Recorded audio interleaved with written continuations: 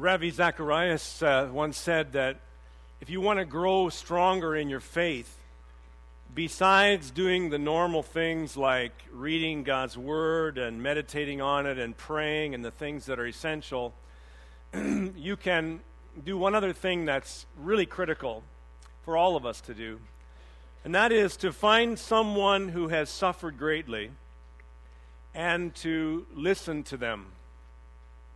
Find someone who has suffered greatly and to listen to them. Someone who has suffered greatly, but in the suffering has not jettisoned their faith. Find someone who has suffered greatly, have held on to Christ through thick and thin, and listen to them. This morning's message is really all about that.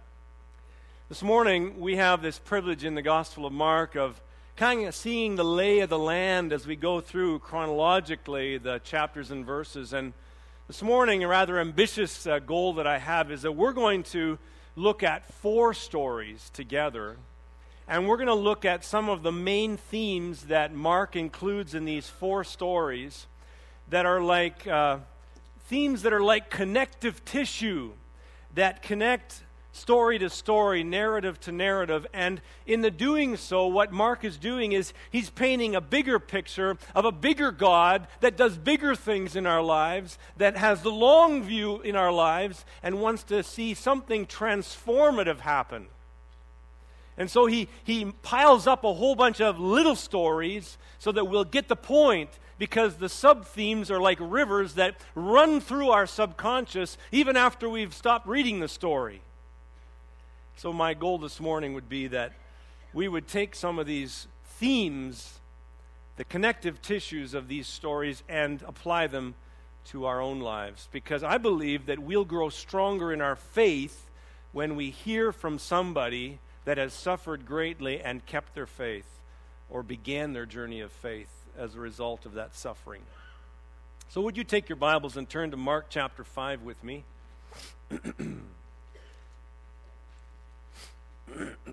Mark chapter 5.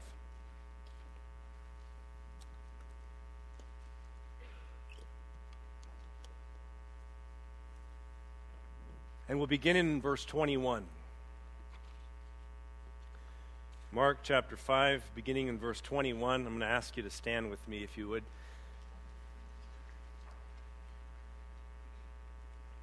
When Jesus had again crossed over by boat to the other side of the lake, a large crowd gathered around him while he was by the lake. And then one of the synagogue rulers named Jairus came there. Seeing Jesus, he fell at his feet, and he pleaded earnestly with him, "My little daughter is dying. Please come and put your hands on her so that she will be healed and live." So Jesus went with him. A large crowd followed and pressed around him, and a woman was there who had been subject to bleeding for 12 years. She had suffered a great deal under the care of many doctors and had spent all she had, yet instead of getting better, she grew worse. And when she heard about Jesus, she came up behind him in the crowd and touched his cloak, because she thought, "If I just touch his clothes, I'll be healed." Immediately, her bleeding stopped, and she felt in her body that she was freed from her suffering. But at once Jesus realized that power had gone out from him. He turned around in the crowd and he said, "Who touched my clothes?" "You see the people crowding against you," his disciples answered, "and yet you can ask, 'Who touched me?'" But Jesus kept looking around to see who had done it. And the woman then, knowing what had happened to her, came and fell at his feet, trembling with fear, and she told the whole truth. And he said to her, "Daughter, your faith has healed you. Go in peace and be freed from your suffering." And while Jesus was still speaking, some men came from the house of Jairus, the synagogue ruler. "Your daughter is dead," they said. "Why bother the teacher anymore?" But ignoring what they said, Jesus told the synagogue ruler, "Don't be afraid, just believe." He did not let anyone follow him except Peter, James, and John, the brother of James. And when they came to the home of the synagogue ruler, Jesus saw a commotion with people crying and wailing loudly. He went in and said to them, "Why all this commotion and wailing? The child is not dead, but only asleep." But they laughed at him. And after he put them all out, he took the child's father and mother and the disciples who were with him, and he went in where the child was. And he took her by the hand and said to her, "Talitha cum," which means, "Little girl, I say to you, get up." Immediately the girl stood up and walked around. She was 12 years old. At this they were completely astonished, and he gave strict orders not to let anyone know about this and told them to give her something to eat. May God bless his word to us today. You may be seated.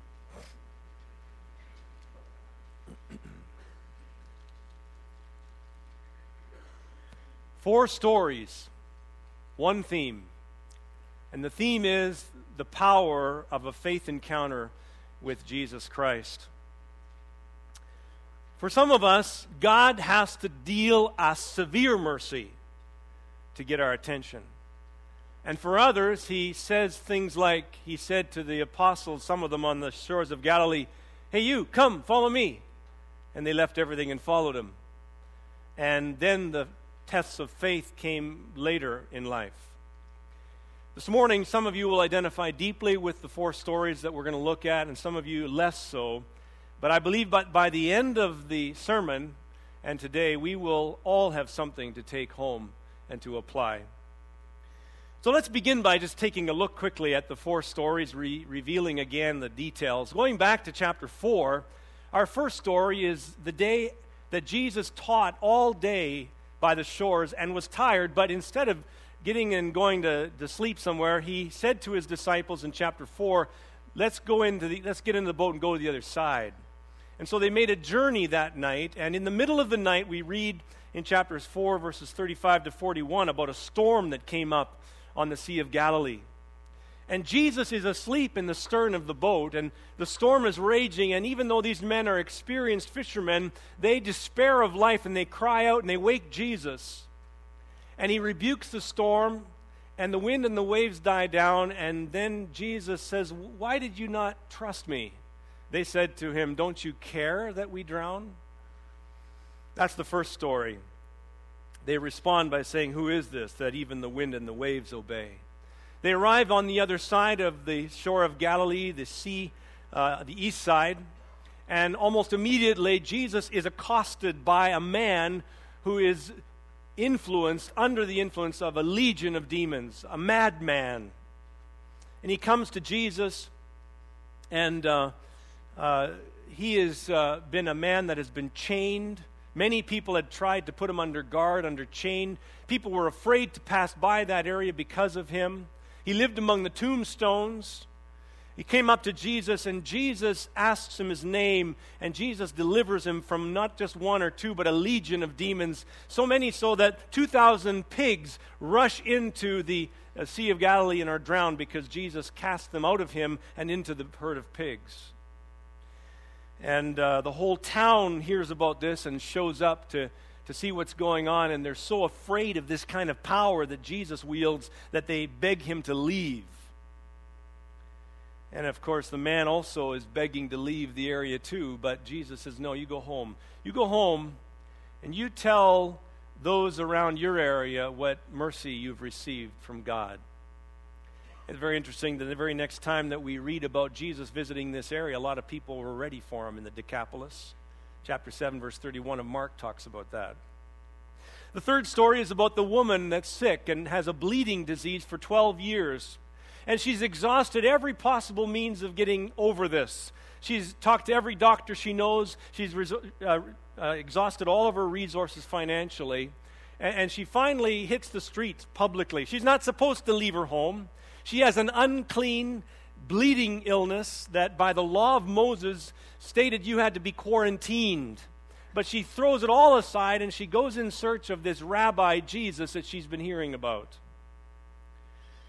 She wants to keep it secret. She sneaks up behind him, touches his cloak, and receives this healing. At the very same moment that she feels in her body that this is disappearing, Jesus feels in his body that power had gone out from him. Amazing. And instead of letting her go, I'm sure she wanted to bolt home. Instead, by the time she gets ready to think on that, Jesus has already turned around and is scanning the crowd. She had to go public. And she came forward and Jesus met her. Then there's the woman, or the man Jairus, who is a synagogue ruler. He has met Jesus on the shores of Galilee. He has met Jesus in the synagogue. And all of his colleagues have warned him about Jesus. He's not one you're going to get tangled. He's teaching what is contrary to the law of Moses.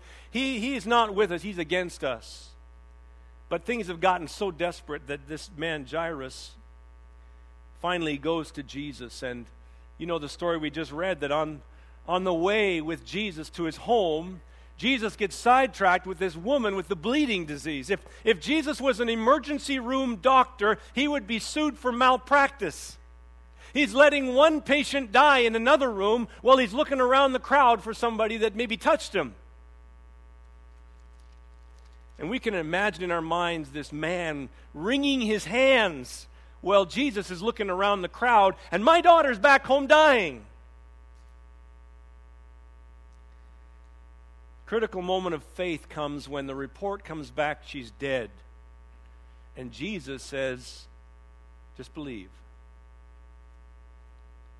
Now this woman and this man, this woman with the bleeding disease and the synagogue ruler, they couldn't be more on opposite ends of the social spectrum. A woman that is unclean and now absolutely poor, and a man that is a Jewish leader and fairly well off because of his profession. So those are the four stories. Now let's take a look at the lessons that we have. And you'll take your green sheet of paper that was in your bulletin. You'll notice that there are three things I'd like to comment on that are the connective tissue, the strands that bring these four stories together. And the first thing is the timing of God. The point I'm making in this is that God often allows things to get worse in our lives before it gets better because he has greater purposes in mind.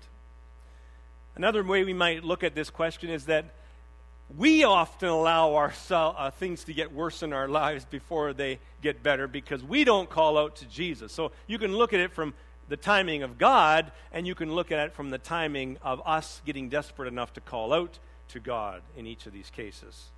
With regards to the disciples in the boat, we can be certain that there was an escalating of intensity on this storm. It did just not just kind of appear out of nowhere. These were fishermen. They knew the sea, and yet they had allowed the storm to get out of hand so that they had to cry out to Jesus before they woke him. They were despairing of life itself. And Jesus never rebukes them for waking him up. Jesus never rebukes us for calling out to him. He never rebukes us for calling out to him. What Jesus rebuked the disciples for was doubting and having so little faith and saying, don't you care that we drown? Of course I care. I'm Jesus. I'm the sovereign Lord. When I was at the right hand of my Father in heaven, I controlled the wind and the waves. Now that I'm on the earth for 33 years, I still control the wind and the waves. And if I say, speak and be still, they'll be still. And yet they're saying to themselves, who is this? Who is this that even the wind and the waves obey? See, they didn't know him. The most important encounter that Jesus had that night was not the encounter with the storm, but with his disciples. And so, thirdly, the demonized man, also let's ponder the timing of God. Surely there was a season in this man's life when he was not harassed by a legion of demons. Maybe there was no demonization on this man at one point. Or maybe there was just one demon that he had allowed to get a foothold in his life or something. Somehow there's got to be a time earlier in his life when it wasn't so horrific, when he wasn't such a wretch, when he wasn't such a madman, and so under the influence of so many demonic powers. We're not given the reason why Jesus didn't visit this area earlier or why he didn't call out to God earlier. And the woman with the bleeding illness. We read in Mark chapter 5, verse 26, that she had suffered under the care of many doctors and had spent all that she had, yet instead of getting better, she grew worse. This woman goes in search of Jesus not until she has exhausted every avenue of self-help. Is there not a lesson in that for us? Exhaust every human means possible, and now I guess it's time to pray. And so all of her money was gone. Every doctor she knew could not help. And as a last resort, she hits the streets looking for Jesus. It is clear from this text that she is not interested in a relationship with Christ. She knew that it would be treacherous to be caught publicly while under the curse of being unclean. And it should remind us that there are a lot of things that keep people from faith in Jesus Christ. It's not just stubborn pride. Oftentimes it is incredible shame and guilt that lock people up and do not permit them to come to Jesus. Do not prejudge your non-Christian friends or family members. There are a lot of things that lock people up. But think about the timing of God in this woman's life. Why had she not gone in search of Jesus a few dollars earlier and a few doctors earlier? Why did she have to exhaust every means? Why did not Jesus move into her life earlier? Then there's Jairus, the synagogue ruler, the only man that's named by name in this list of stories. He's a man of influence, a Jewish leader. Perhaps we cannot comprehend the humbling that he had to experience to go to Jesus. And I wonder if at home it was more his wife that maybe caused him to finally take action. You know, he was under the constraint of all of his colleagues that said, have nothing to do with that man Jesus. But finally, as his daughter is near death, he caves and he goes and he falls begging Jesus to come with him.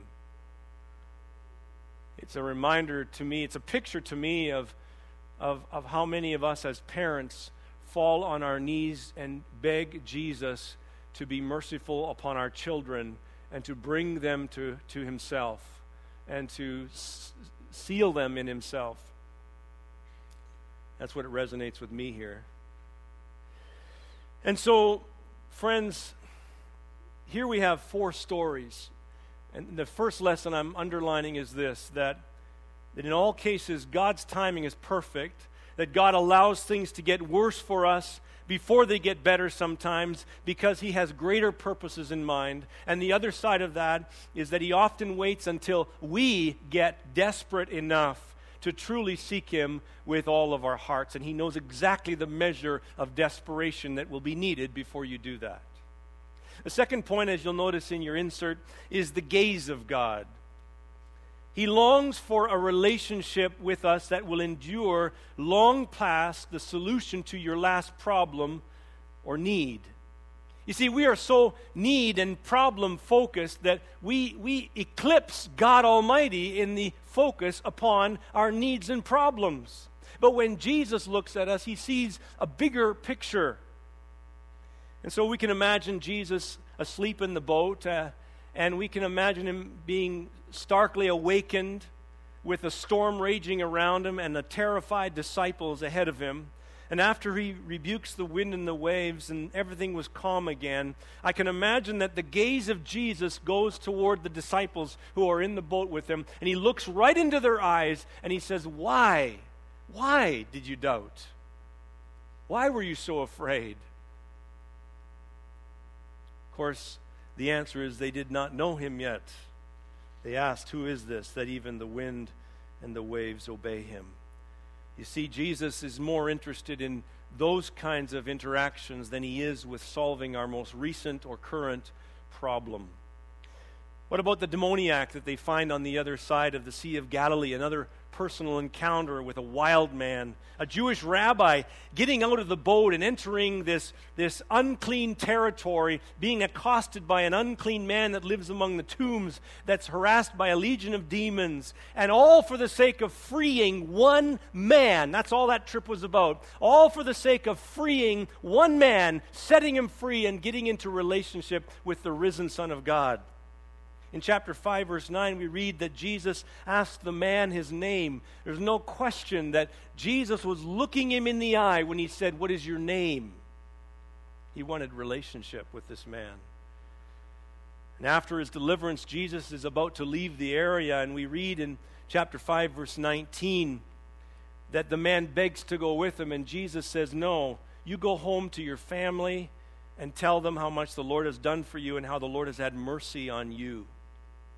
And you might say to me this morning, well, if Jesus was so interested in personal relationship, then why didn't he allow the man to go with him? If he was so interested in this man staying close to Jesus, then why didn't he let him go? Well, the answer is it's the very reason because he is interested in personal relationship that he didn't let him go.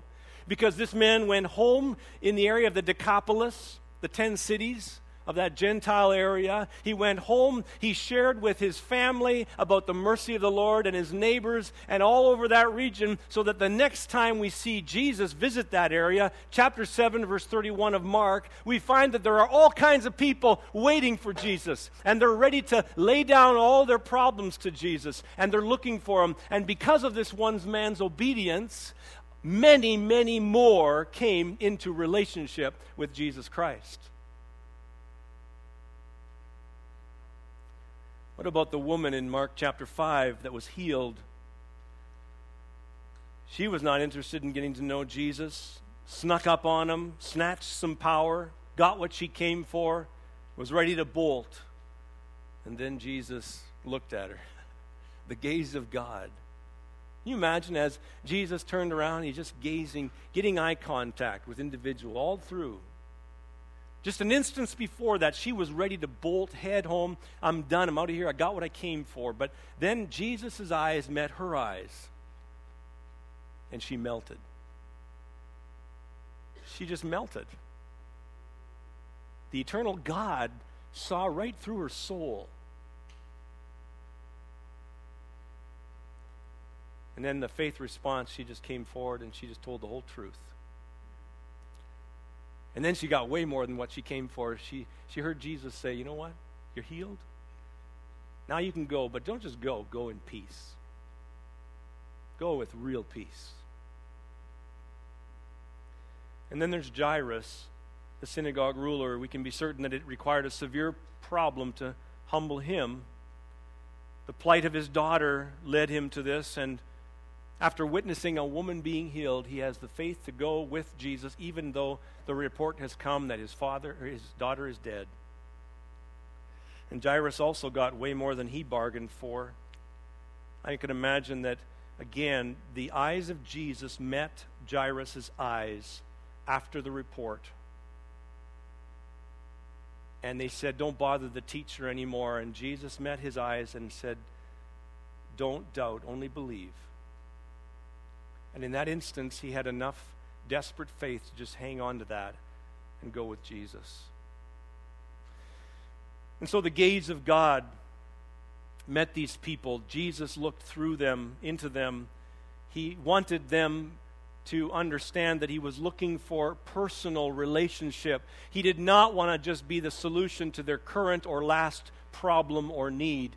He said, what does it profit a man if he gains the whole world but forfeits his soul?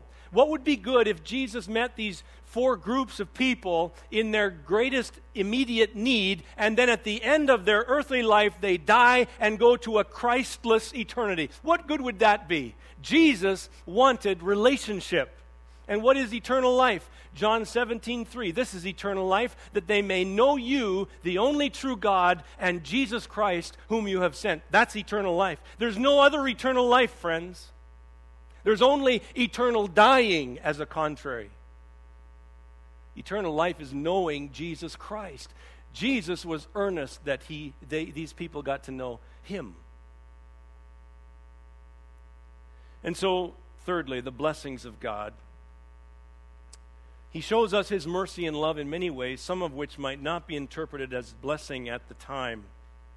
If we examine the circumstances of each of these cases, these 4 individuals, when they went through, what they went through brought them closer to Jesus. We see that there was a blessing wrapped up in a problem in each of their lives. And if we examine them, we see a pattern, don't we? I was going to try and put that on that green sheet of paper, but I'm very Microsoft Word challenged, and so I was going to put little boxes, but it's clear that a calamity leads to a crisis, which leads to calling out, which leads to some kind of deliverance, which leads to some faith response. That's what we can see in all 4. Look at them. First of all, the disciples on the Sea of Galilee, they faced a calamity. They problem. It was facing crisis proportions. It led them to call out to Jesus, wake him up. He wakes up, he calms the storm, and the response in faith is, wow, who is this? We never saw this part of you, Jesus. The demoniac, the man, an incredible, chaotic life leading to a crisis point. He was going to either kill everybody that came by there or kill himself. It came to a crisis point. And he cries out to Jesus, "What do you want with me, Jesus, Son of the Most High God?" Jesus delivers him from a legion of demons, and the faith response comes, and he says, "Let me go with you." Then the woman that has the bleeding disorder, it hits a crisis point. He's got a problem, hits a crisis point, exhausted every doctor, exhausted all of her resources, got to go and find out. She calls out to Jesus, except she does it in a sly way. She sneaks up behind him. She wants to be done with it. Jesus calls her to go public. And she responds with faith, and she comes forward, and she tells the whole truth, it says. And then the man Jairus, the synagogue ruler, had a problem big time. His daughter was dying. Calamity in his home. Terror. Incredible problem. What do I do? The only one I know in this town that I know of that could maybe help my daughter now is this Jesus guy. He goes, the crisis comes. He's ready to die. He calls out to Jesus. He's on his knees begging right on the beach at the shores of Galilee. Jesus meets him in that, and he heals and raises this girl from the dead. So the 3 points this morning: the timing of God. God will allow things to get worse in your life sometimes before getting better because he's got a greater purpose in mind. Number 2, the gaze of God. He will look you in the eye. He longs for a relationship with you. That relationship will endure long past him solving your most recent problem. And thirdly, the blessing of God. The blessing of God will show up in a way that will not always be identified as blessing. He shows us his mercy and his love in so many ways, and sometimes we will not interpret it at the time as blessing. But it is blessing. Now, I'm not to suggest by using these 4 stories that Jesus always meets us, solves our problems, and we can go merrily on. It's not that way. I remember reading this past week about Martin Luther, who at the time, at one time in his life, he had a 14-year-old daughter, Magdalena, who was dying of the plague. And she was suffering so greatly, Martin Luther would kneel at her bed, pleading with God just to end the pain. Take her home. Do what you need to do. She died of the plague. And we read that Martin Luther, brokenhearted, fell beside the coffin as the carpenters came in to the very bedroom with the coffin. And as they were nailing the lid on the coffin of this 14-year-old girl of Martin Luther's that had died, he falls upon the coffin and he cries out, "Hammer away! Because on doomsday she'll rise again," because of Jesus. You see, we don't always get deliverance in this world. We don't always get our ideal answer to prayer, but we believe in a sovereign God that will be our deliverer, if not right now, one day. And it's in his sovereign grace as to when and how he answers our prayer. Well, as I shared with you earlier, one of the things that you can do to stretch and strengthen your faith, besides the very necessary daily practices of reading the Word of God and of praying and being in communion with God, is you can get your life close to someone who has suffered greatly and has kept faith through the suffering. And I'm going to ask Regan Moses to come now and to share with us her sufferings and how her faith has been strengthened through that time. Regan, would you come? God bless you.